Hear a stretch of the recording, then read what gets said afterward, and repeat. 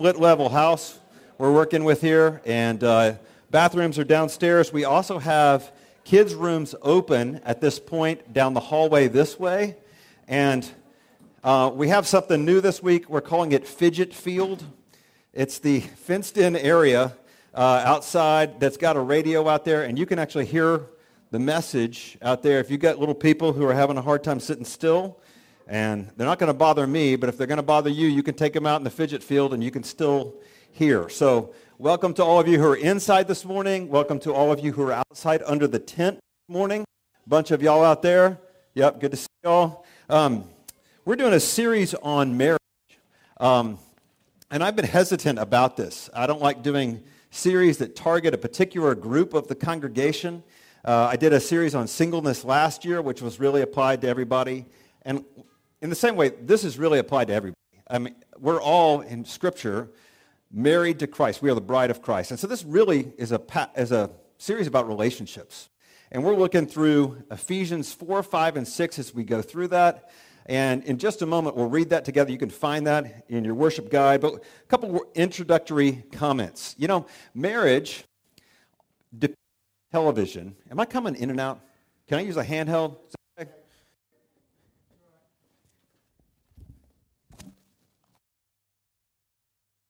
Use this anyway. So, you know, marriage on TV is often not depicted very well. Marriages are kind of cartoonish, especially just speaking as a husband. Husbands come off looking like kind of a doofus on TV. But one exception to that was the TV show Friday Night Lights. Anybody see the TV show Friday Night Lights? It's about a coach and his wife in Texas. And the coach is called to be the head coach. The guy, Eric, is called to be the head coach of Dillon football. And his wife, Tammy, is first the guidance counselor and later becomes the principal of the school. And what's actually one of the most compelling things about the show is the marriage between Eric and Tammy. It's just so real, and it's refreshing, and it's super engaging. And in season 1, there's this one scene that I want to reference. You know, he does this thing where he invites the entire football team over for a barbecue at their house without asking her. I don't know why that'd be a problem. But he does so, and she finds out about this and is not super thrilled about it. But she goes ahead and starts setting up, and there's this scene where they've had all the team over at their house, everybody's there, and there's a spill, you know, in the middle of the party. And they both run and grab towels, and it goes underneath this table. And they end up, the two of them, underneath the table, cleaning up the mess together, and they have this conversation. This is what Tammy says to him. Honey, I threw a party for over 100 people in 2 days. I did it with no help, and I'm cleaning up after your football stars, who, by the way, happen to be pigs. I'm doing it, and I'm not going to pretend to like it. Not right now, not down here. But when I get up there, I'll give you a big smile, right? Just like I know you need, but down here, I am pissed. And I'm going to stay down here until I can go back up there and give you a big smile, all right? Now, what I love about that scene and their marriage is it's just so real.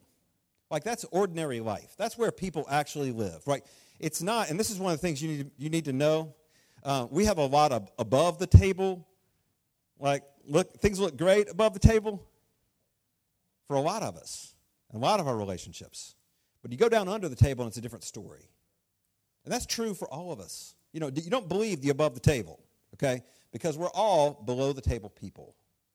And, you know, I want to think about ordinary moments this morning. You know, ordinary moments, one of the hard things about ordinary moments like that is that ordinary moments are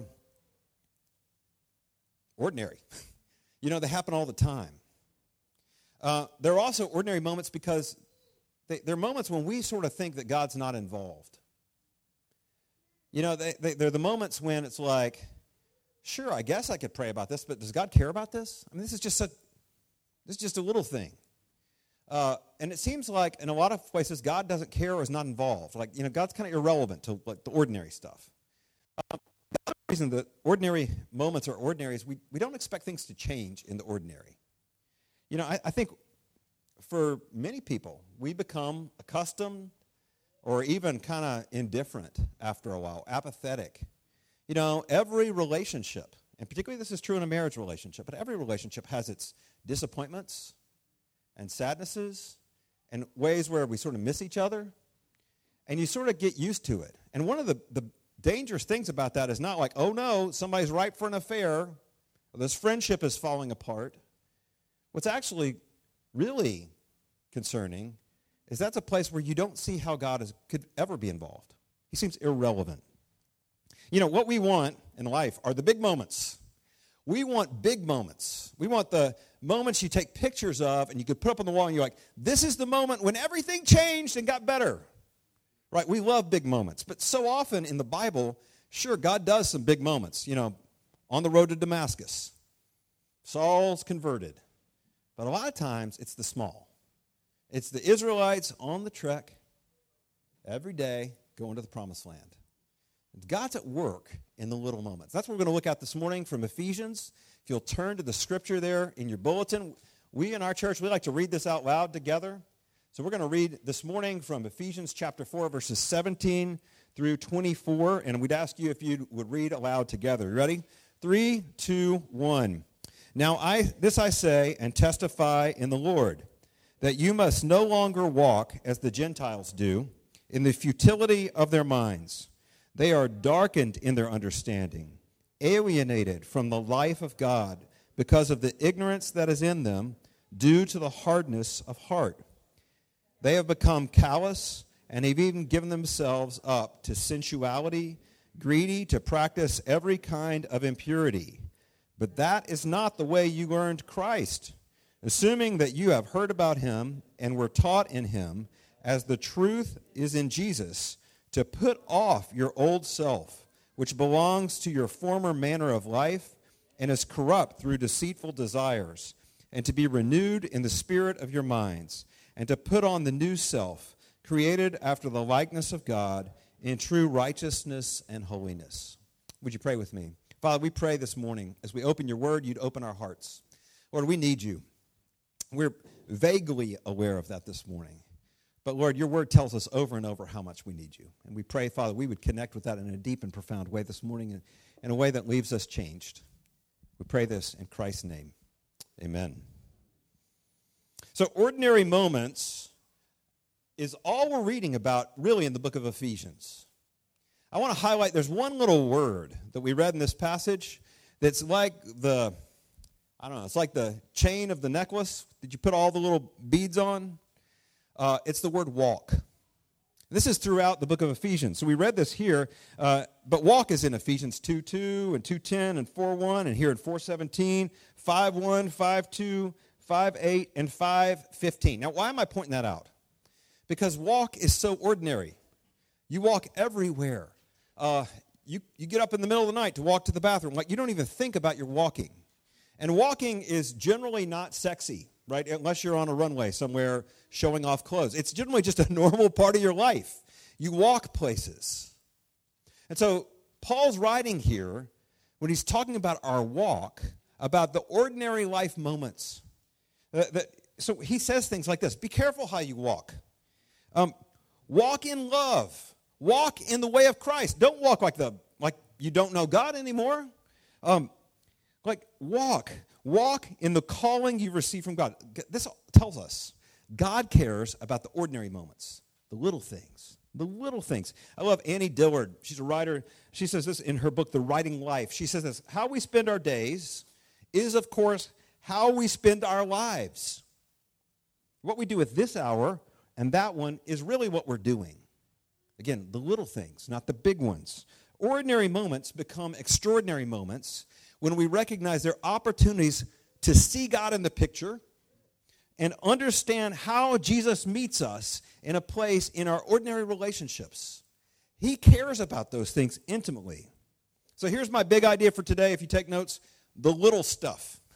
Little stuff often. That's really my big idea. Little stuff often. Small things often.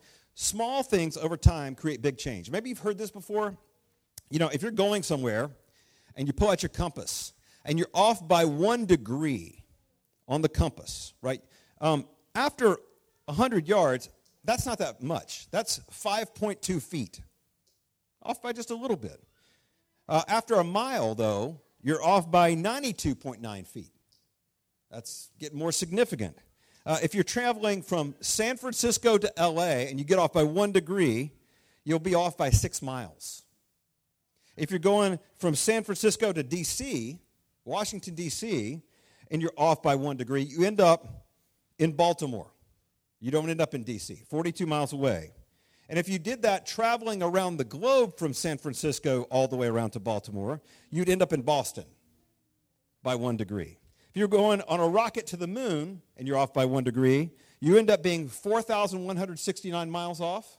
If you're going to the sun, you're off by 1.6 million miles. And traveling to the nearest star, you'd be off course by 441 billion miles. Like little things over a long time, just being off a little bit can mean you're way off over time, a long way. But here's the good news. The opposite is also true. The opposite is also true. It works the other way. Small things, little changes over time can make a big difference. So here's my outline. If you're a note taker, really easy. Ready? Off, on, in. Off, on, in. Off, on, in. Okay, that's all we're doing this morning. And those all come from verses 20 through 24. This is not the way you were in Christ. Assuming you have heard about him and were taught in him as the truth is in Jesus, to put off, that's the first one, your old self, which belongs to your former manner of life and is corrupt through deceitful desires, to be renewed in, that's the in part, the spirit of your minds, and to put on the new self, created after the likeness of God in true righteousness and holiness. Now, I'm going to apply this on 2 levels this morning. Real simple.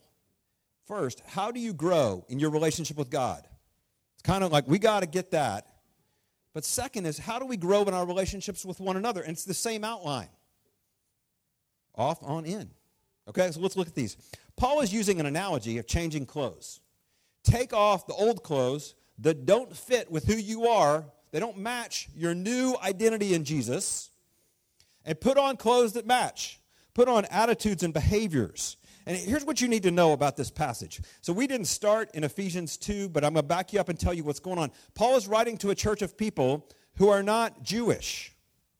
They're not from the chosen people of Israel, and they're Gentiles, non-Jews by ethnicity and religion, and he's telling them this is what it means to know God. This is what it means to have a life in God. This is what he tells them.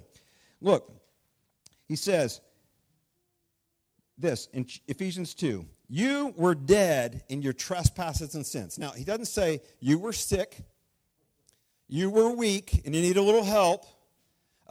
You were struggling, and God came to kind of push you the rest of the way. No, he says you were dead. But God, and I've told you before, this is the one tattoo I want on my body, the 2 words, but God, who is rich in mercy, because the great love with which he loved us, made us alive together with Christ. By grace you've been saved and raised us up with him. That is not your own doing. It's the gift of God. Now, this is what he's saying. Look, dead people can't improve. Dead people can't make themselves any better. If you go to a dead person and say, okay, I want you to take off some old behaviors and put on new ones, dead person's, one, not going to hear you, right? Not going to respond to you, and definitely can't put on anything or walk in anything. And this is really important because lots of people think this is what the Christian life is. I do good things and I stop doing bad things. Look, before you can even do anything, you are spiritually dead apart from Christ. And it starts with what he does. God has to make you alive in Jesus. If you don't have a relationship with Jesus today, or if you think you're here and you're like, here to kind of finally turn it around this morning, you can't do it. You look like you're alive. You feel alive. It's springtime outside. But really, we're spiritually dead apart from him. You need God to make you alive. And this is what then Paul calls them to. If you've been made alive, put on things that match the new life. Put on new clothes. Put off the old stuff and put on the new stuff. Now look, Susan and I, we've raised 6 boys. We're still in process, okay? We're still working on that. But we're in the process of raising 6 boys. And showers are a big deal. And specific directions around showers are a big deal raising boys, right? So, they go in, you have to ask, did you use soap? Did you use shampoo? on your hair?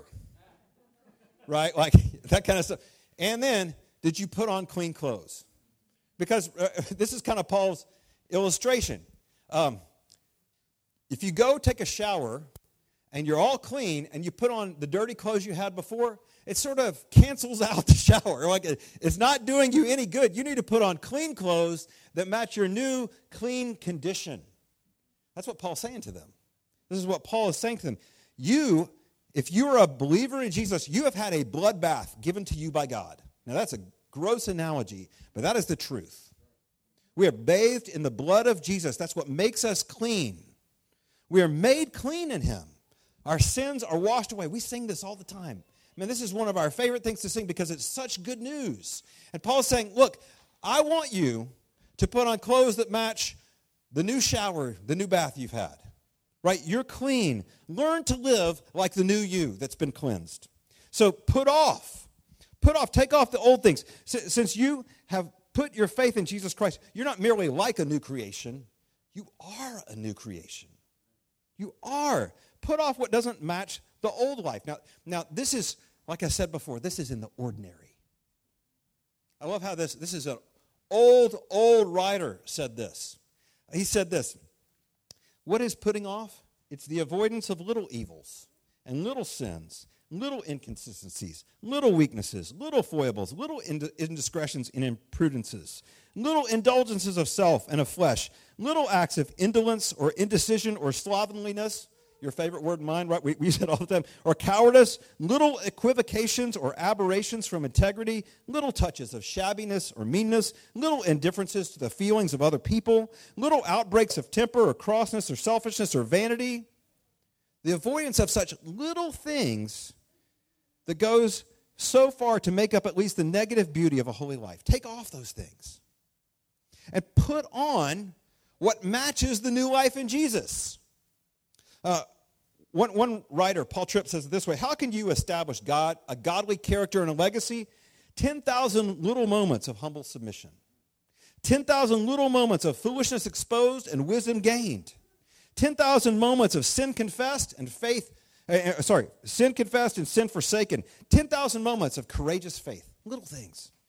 10,000 moments of forsaking the kingdom of self and running toward the kingdom of God. See, put off, put on, and then the last one, in. Be renewed in the spirit of your mind. I think this is key. Because otherwise this sounds like, man, how am I going to do this? Be renewed in the spirit of your minds. It tells us the power of God for how we can begin to take off things that don't match and put on things that do after the shower we've had in Jesus.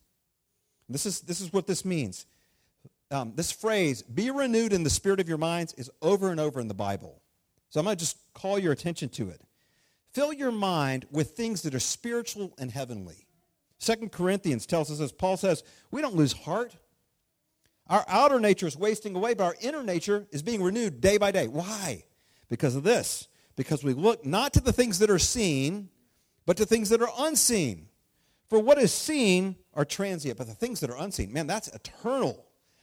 He's saying, think on what is unseen. In Colossians 2, he says, set your minds on things above, not on earthly things. For you have died, and your life is now hidden with Christ in God. Set your mind on what is lasting and permanent. Ephesians 1, Paul prays for us in the eyes of our hearts that they would be enlightened, he says this, so that we might know the hope to which Christ has called us. What are the riches of his glorious inheritance? What's the immeasurable greatness of his power? I mean, why does he want us to see that with the eyes of our hearts? He wants us to see that because that's what renews our minds in purpose, filling ourselves with God's power and purpose.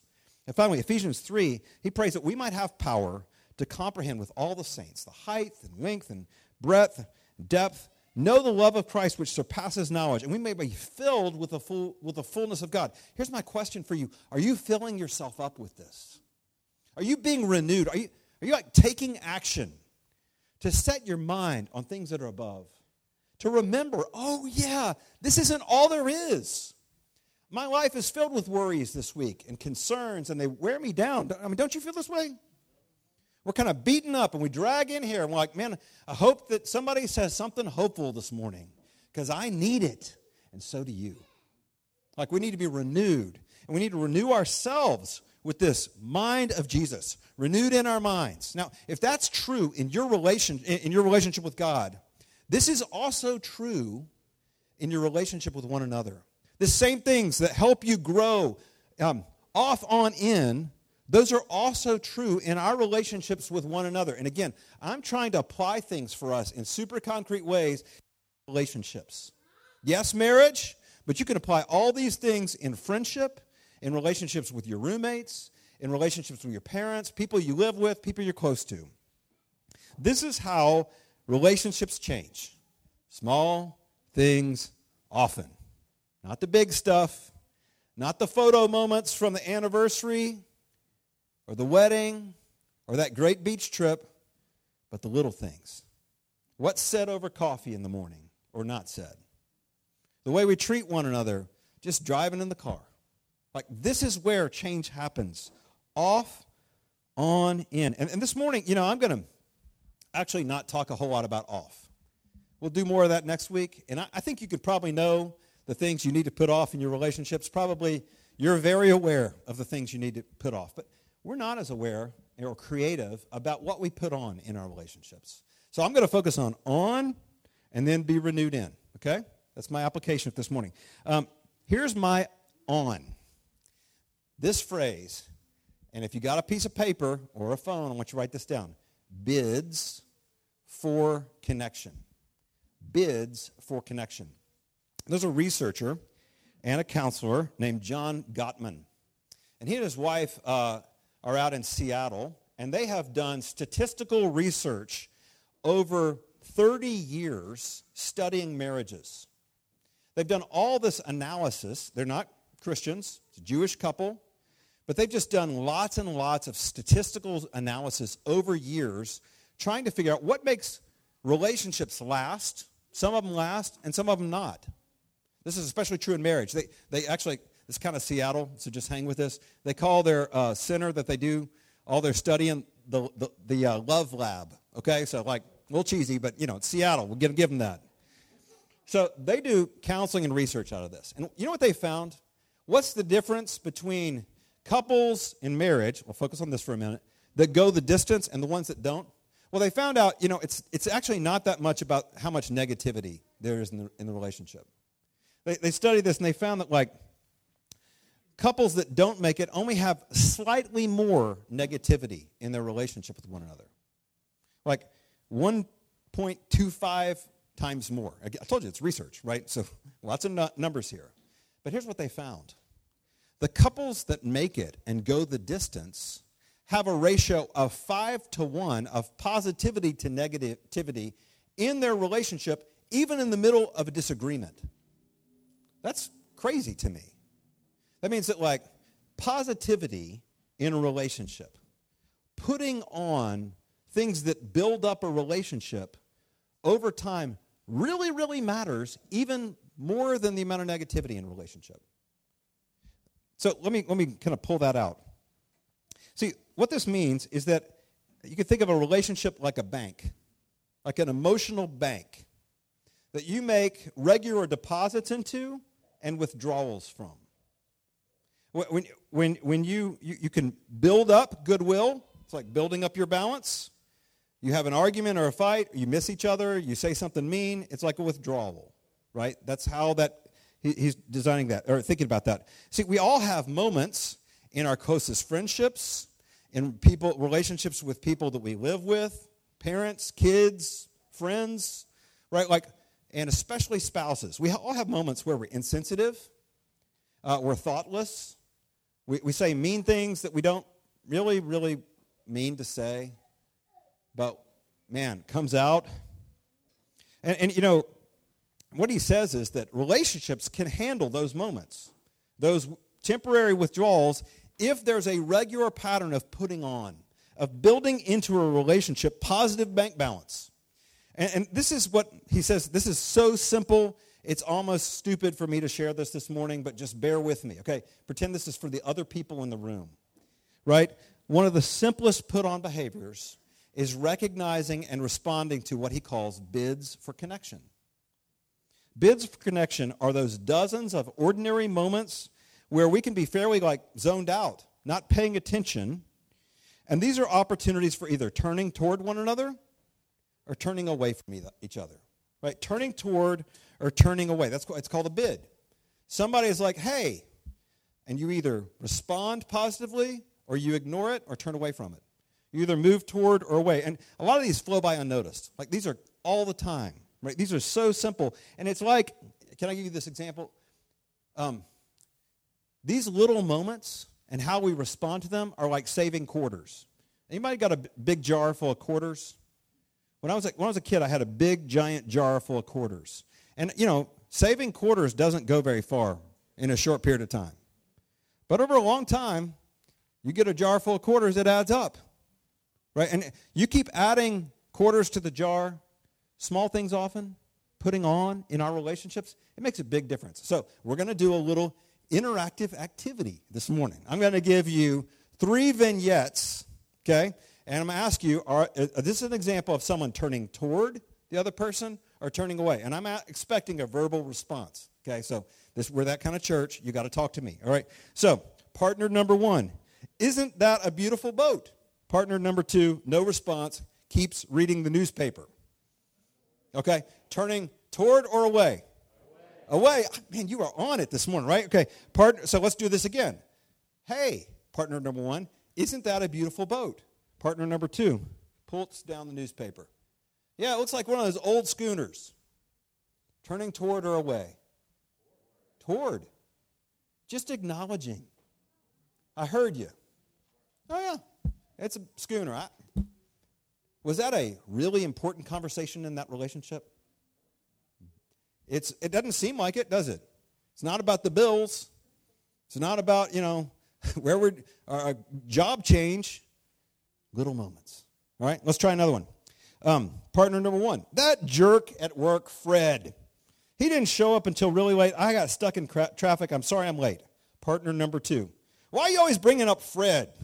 I'm so tired of hearing about Fred. Who cares about Fred? You're late again and trying to blame it on Fred. Okay? Turning toward or away? Away, good. Okay, you guys got this, right? So let's try it again. Let's try that same scenario. Partner number 1, that jerk at work, Fred, didn't show up until really late. I got stuck in traffic. I'm sorry I'm late. Partner number 2, that sounds super frustrating. I'd love to wring his neck. Partner number 1, me too. Partner number 2, I'm kind of upset you didn't call me and let me know, and now dinner is cold. Partner number 1, you're right, I should have called. I'm sorry. Partner number 2, we've talked about that before. Partner number 1, I know, I guess I was so absorbed in being mad at him, I completely forgot about calling. I'm really sorry. How about we go out? Partner number 2, wow, that would be great. All right, turning toward or away? Toward. Last one. Partner number 1, I had the most disturbing dream last night. Partner number 2, I don't have time for this right now. Turning toward or away? Away. Good. Okay, you guys get this. Right. Let's try it again. Right. Partner number 1, I had the most disturbing dream last night. Partner number 2, I wish I could hear about that right now. Unfortunately, I'm kind of late. Can you remember it? And can we talk about it afterward tonight? Turning toward or away? Toward. See, those are attempts at engagement or emotional bids are just any little effort on the part of one partner to connect with the other one. See, the one saying, hey, I'm here, and it's not big stuff, but it's little things that say, I see you. Hey, you matter. You're important to me. It could be eye contact. It could be nodding your head. It can be acknowledgement. It's just the little stuff. And you don't have to be great at this. You don't even have to pick up on 75% of these. But just picking up on some of them really matters in our relationships. It really, really matters. Again, nothing unique to marriage. None of this is like the special sauce of marriage that I'm giving you. This is just the special sauce of relationships, right? Putting on simple things that matters. We all have 24 hours in a day. We all have 24 hours in a day. How we connect or fail to connect in those little ordinary moments that don't seem like they matter, turning toward a person or turning away, this is the stuff. This is the stuff that says to another person, I see you. You matter to me. You're important. And the other person's asking, hey, are you here with me? Do I matter to you? And you're responding. You're giving them a metaphorical yes by this. Again, how do you find the power to do this? Again, one more thing. Every person you know who's a Christian will one day be a glorified version of themselves. Right? This is how you be renewed in your mind.